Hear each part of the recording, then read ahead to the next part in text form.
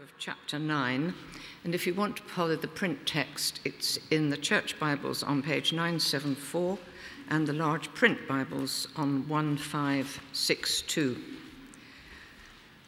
Verse 35 of chapter 9, the workers are few.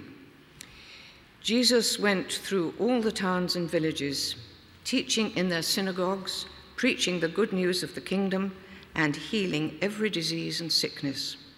When he saw the crowds, he had compassion on them, because they were harassed and helpless, like sheep without a shepherd. Then he said to his disciples, "The harvest is plentiful, but the workers are few. Ask the Lord of the harvest, therefore, to send out workers into his harvest field." He called his 12 disciples to him and gave them authority to drive out evil spirits and to heal every disease and sickness. This is the word of the Lord. Thanks be to God.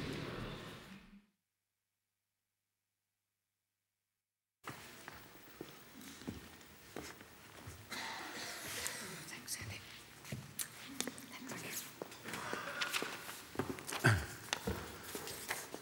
To ask Carol and Ruth to, come and sit at the front, a little closer to the action. Well, you are the action for a little while now. Each term we have a Mission Sunday, and this first sequence we're looking at the major elements which over 2 years of reflection and prayer and discussion the mission group with Mike Norris have focused on. So our last one was on our first theme of listening. In a world which is changing so fast, in a world where it seems we are always behind what is happening, and where profound changes are taking place, it seems increasingly obvious that we need to be, as God's people who listen to the world, people who listen to the world church, and people who listen to God. And so our first mission focus is around the theme of listening, and we focused on that last term. The other thing we are focusing on is our mission partners, because we believe that as a church, and as a church in this particular place, in this particular town, with the global interest, connections, working context that many people have, we should be a church that is engaged with the church around the world, willing to be partners, willing to be supporters of God's mission in other places, sensitively and courteously, and listening to the church in each place. So that's our theme today. We have 8 mission partners with us during the day, and we're trying to give them each a small window. And this morning we have Carol with us, who's been a mission partner of St. Saviour's since about the time I was born, I think. That's very ungracious of me, but certainly a very long time. And also Ruth. And we're going to give them a window to say to us what being a mission partner and what their calling is essentially about.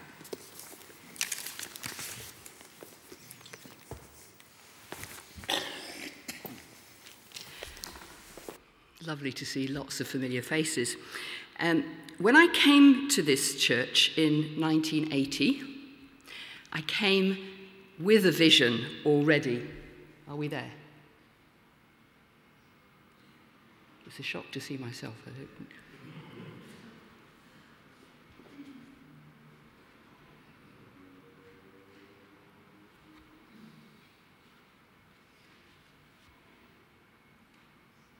We were there a moment ago. My vision was shaped by the fact that I came here after I had been a student at All Nations Christian College. And what had taken me there was a vision for seeing people from every tribe and tongue and nation worshipping the Lamb who was slain. And I came here because God has a strange way of shaping all of us, and called me, as one of my fellow students at All Nations said, to the great unwashed sea of students in the south of England. And I came and became part of St. Saviour's Church very rapidly. Today is not the day for that story, but you can ask upstairs if you like. And I enjoyed being a real part of this church, including, I think, being one of the first people who would later be called interns or something, between being here and going out to Pakistan. But all of that was fueled by knowing that the mission of God is a mission that is about all people from all places coming to personal relationship with Christ, being transformed. And as Andrew Walls, a much more aged person than I, he's now really has retired some time, talks, it's about people from all tribes and tongues and nations coming to know Jesus more fully by coming into encounter with each other as well. So all of that has fueled my walk for beyond, I want to say it with that accent that lots of us will remember, 35 years, because that's how long I've been a mission partner from here. But now, my walk, after being in the Middle East and after being involved in certain other engagements with mission training, since 2013, I've been on the staff of All Nations Christian College, in Hertfordshire, back to my old college. I didn't think that would ever happen. It wasn't a plan of mine. Today, I'm at a college which is training people from all nations who then work cross-culturally amongst people of all nations, all around the nations. Just for your information, on a table at the back is information about the main courses that are the long-term residential courses of 1, 2, 3 years up to bachelor and then MA, and indeed 10-week courses. There's even a prospectus there for those of you who want to be there.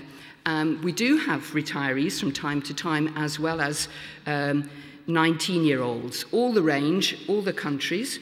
Also on the back, I think Mike Gerke and Andy have been on an express course.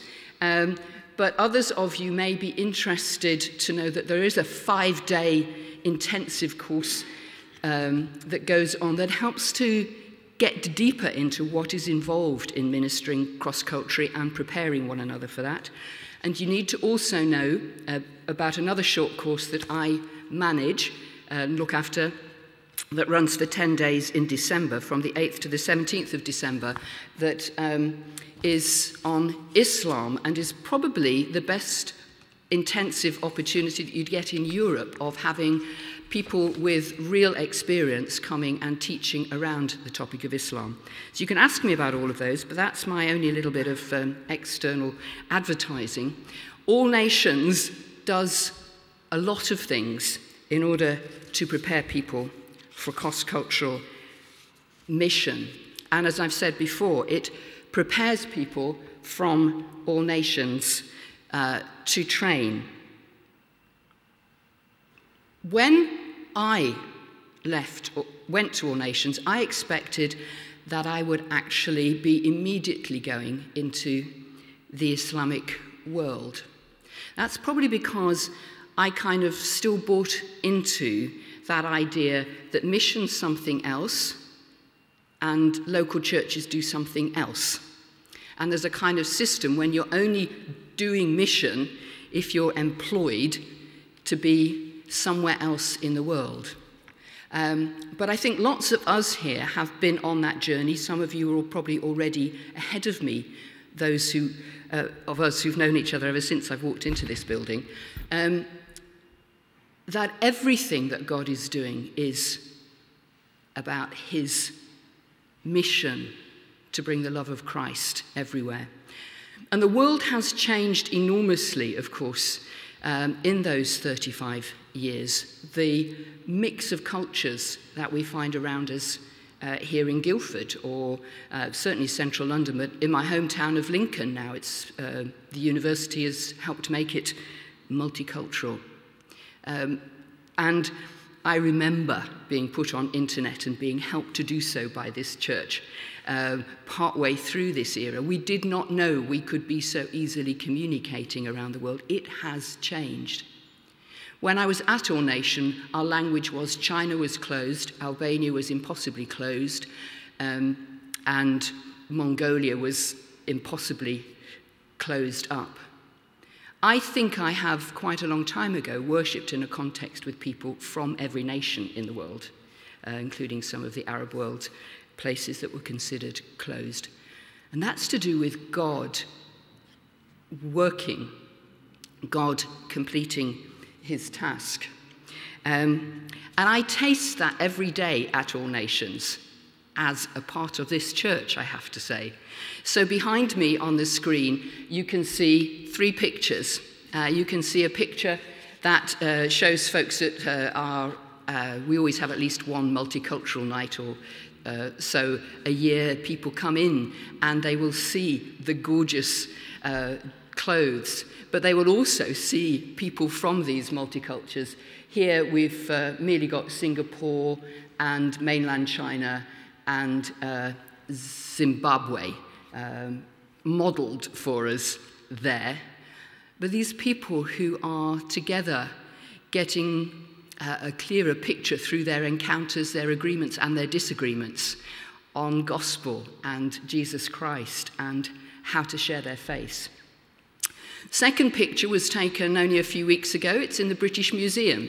I teach Old Testament as well as anything to do with Islam.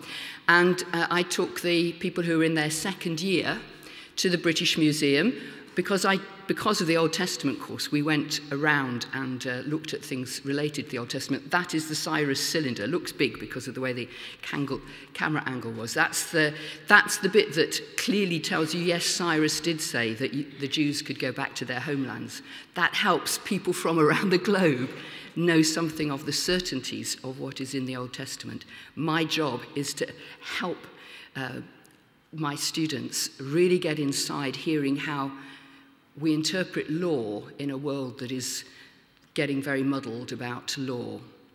We understand how the principle of Sabbath rest touches everything.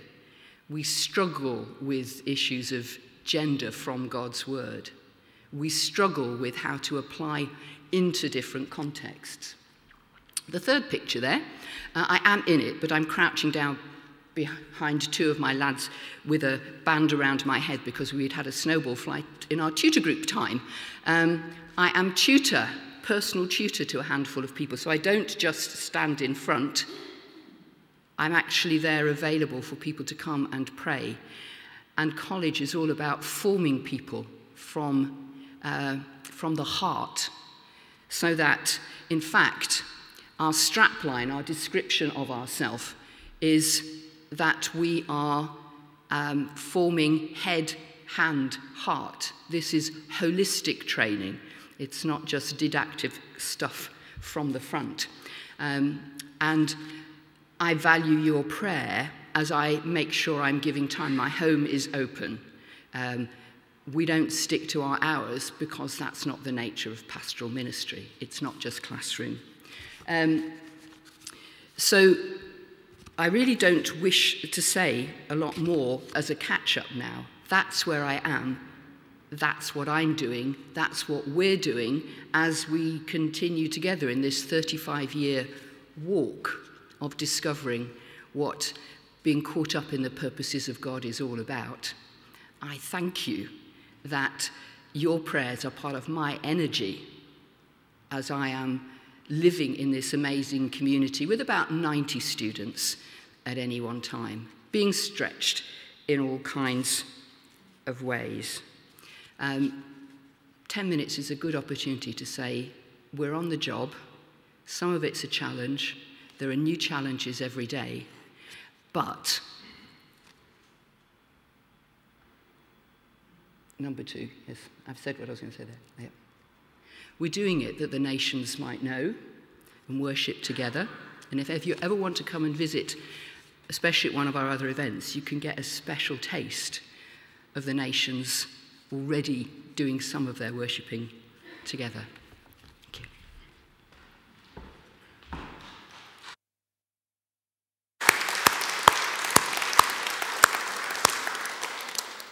Thanks, Carol, very much. Come and question her this afternoon at tea time, 3 o'clock.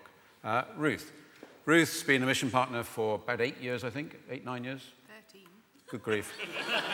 13. And has worked in a number of places, in Egypt, in Bethlehem, in Jordan, and now in Plymouth, in Devonport, in a way which strangely brings together those diverse experiences. So, Ruth, you're welcome. Thank you. Perhaps just after this, Les, would you like to come and pray just after this? Thank you. It's lovely that Carol's here, because I've met Carol at various points all over the world. And now it's interesting that we're both working in the UK in very different roles from where we sort of met before. As Andy said, I was previously in the Middle East and now in Plymouth. Now, some of you may say, what on earth are you doing down there? It's a beautiful country, a beautiful area where most people go on holiday on the way to Cornwall. But my question to you is, what does mission look like in a very disadvantaged area that's in a beautiful part of the country where churches are struggling, people are not interested in faith, and where poverty is the norm? For me, it was a huge culture shock. Perhaps the question is, what does mission look like in the UK? Or for me personally, what does mission look like in Devonport, where the dockyard is the main employer that has had many redundancies, thousands and thousands, meaning there's long-lasting unemployment. 30% of Devonport is unemployed. This impacts on our lives and on our life as a church. But as the reading showed today, perhaps this is where Jesus gets it right. He goes into the cities and villages. Mission in these places is about presence. It's about being there. It's not particularly about evangelism, without sounding heretical. It's about being there and sharing your lives with people. We're trying to bring the kingdom of God into an area, and this starts with the people who are already there. One of the main principles of mission that I've learned is that you need to live in the place where you're working. Now, that may sound incredibly simplistic, but for me, that's the start of working in this community. And for me, it's also been quite a culture shock and out of my comfort zone. Forgive me for saying this, but I come from posh Guildford. This is not Devonport. Jesus had compassion for these people, and that's what we need to have. So what is the message of the gospel for these people? The real message, the first message we have to say to them is that they're loved. And these people struggle with everyday living, unemployment, and financial challenges as a result of decisions that are not theirs. We need to show compassion and work alongside these people. Just briefly, we had a very serious fire in a block of flats. Just opened the door for the church to get in there, where in the last few months we've been struggling to find a place to open a door for us to go. One of the things I'm involved with is a work club. Long-term unemployed is very lack of self-worth. It's horrible, and yet we provide a place not only where we look for jobs or help people train or give them interview skills, we give them a cup of tea and a piece of cake.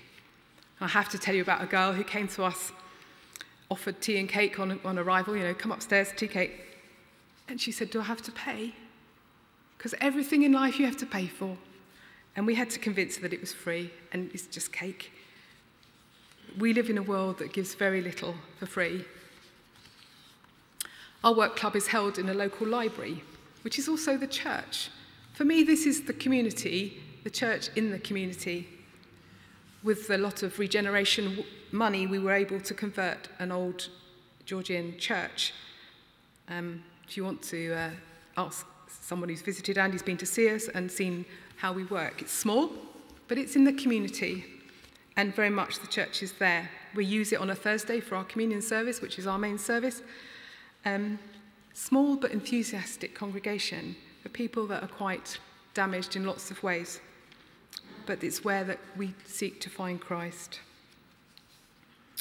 One of those questions that we ask ourselves for anybody who's involved in any kind of pioneer work is, How do we bring faith into these communities? These people often disillusioned with life, never mind the church, but we need to have this witness. And again, it gets back to that point about presence, being amongst the people, and this is in a small way we can bring Christ to them. Jesus talks in that reading about harvest. Our harvest is on our doorstep, yours and mine, wherever you are. And some of us are not very far from our neighbours, and we need to show that this is how we can bring them, how to love them and be part of that community. There's lots I could say about Devonport, and I feel that my life there has been a challenge, but good. And looking at ways we need to bring Christ into deprived communities. Please feel free afterwards to chat, because some of us can get quite enthusiastic about it. Thank you.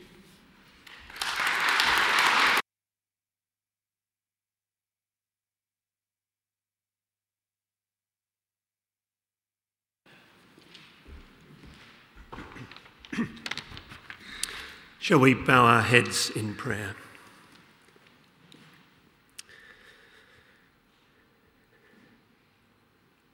He makes grass grow for the cattle and plants for people to cultivate, bringing forth food from the earth, wine that gladdens human hearts, oil to make their faces shine, and bread that sustains their hearts. Our Father in heaven, at this time of harvest, we give you thanks for all your provision for us. We thank you for all the benefits we enjoy in this country, and we praise you for your love and goodness. But we well know that in this country and elsewhere, there are those who live in need and poverty. We pray for the many relief agencies working around the world, and we especially remember the work of Tear Fund and Christian Aid. Please guide and direct the ways of these organisations, that funds and people's energy will be well used to bring relief where it is most needed. We pray that as a result, hearts will be gladdened and faces made to shine.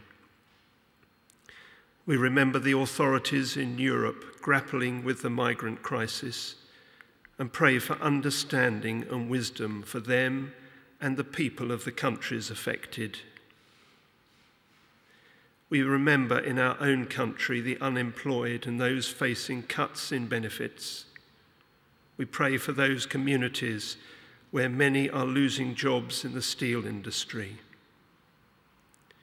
We pray for the work of our own food banks here in Guildford. May your church be ready to provide help and support to those in need.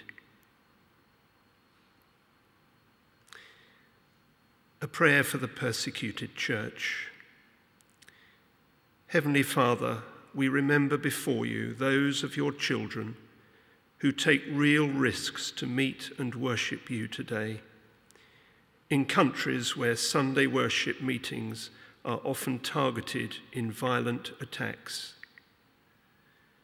We thank you for the courage of those who set off for church on a Sunday morning, not knowing if they will come home again in the evening. We pray also for their pastors and ministers who are a prime target for anti-Christian violence. May their lives and words encourage the Christians in their flocks to stand firm, trust in you, and not give way to fear. Watch over your people, we pray, and give them grace to love their neighbour who may be hostile to them. We pray for all St. Saviour's mission partners around the world. We ask you to protect and keep them and give them your peace.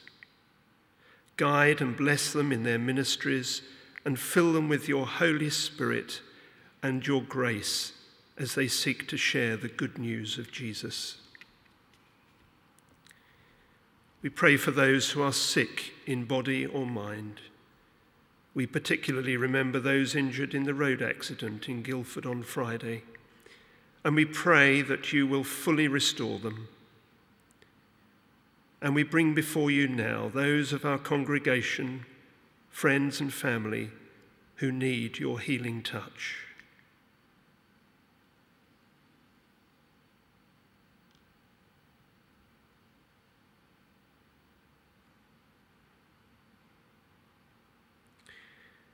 And finally, Lord, help us to be your faithful servants. We pray that all gifts of food given here will be well used to provide for the needy in Guildford. Help us to abide in you, that our lives may reflect your love and bear fruit for your kingdom. Thank you, Heavenly Father, that you hear us when we call to you. And so we ask all these things in the name of our Saviour, Jesus Christ. Amen.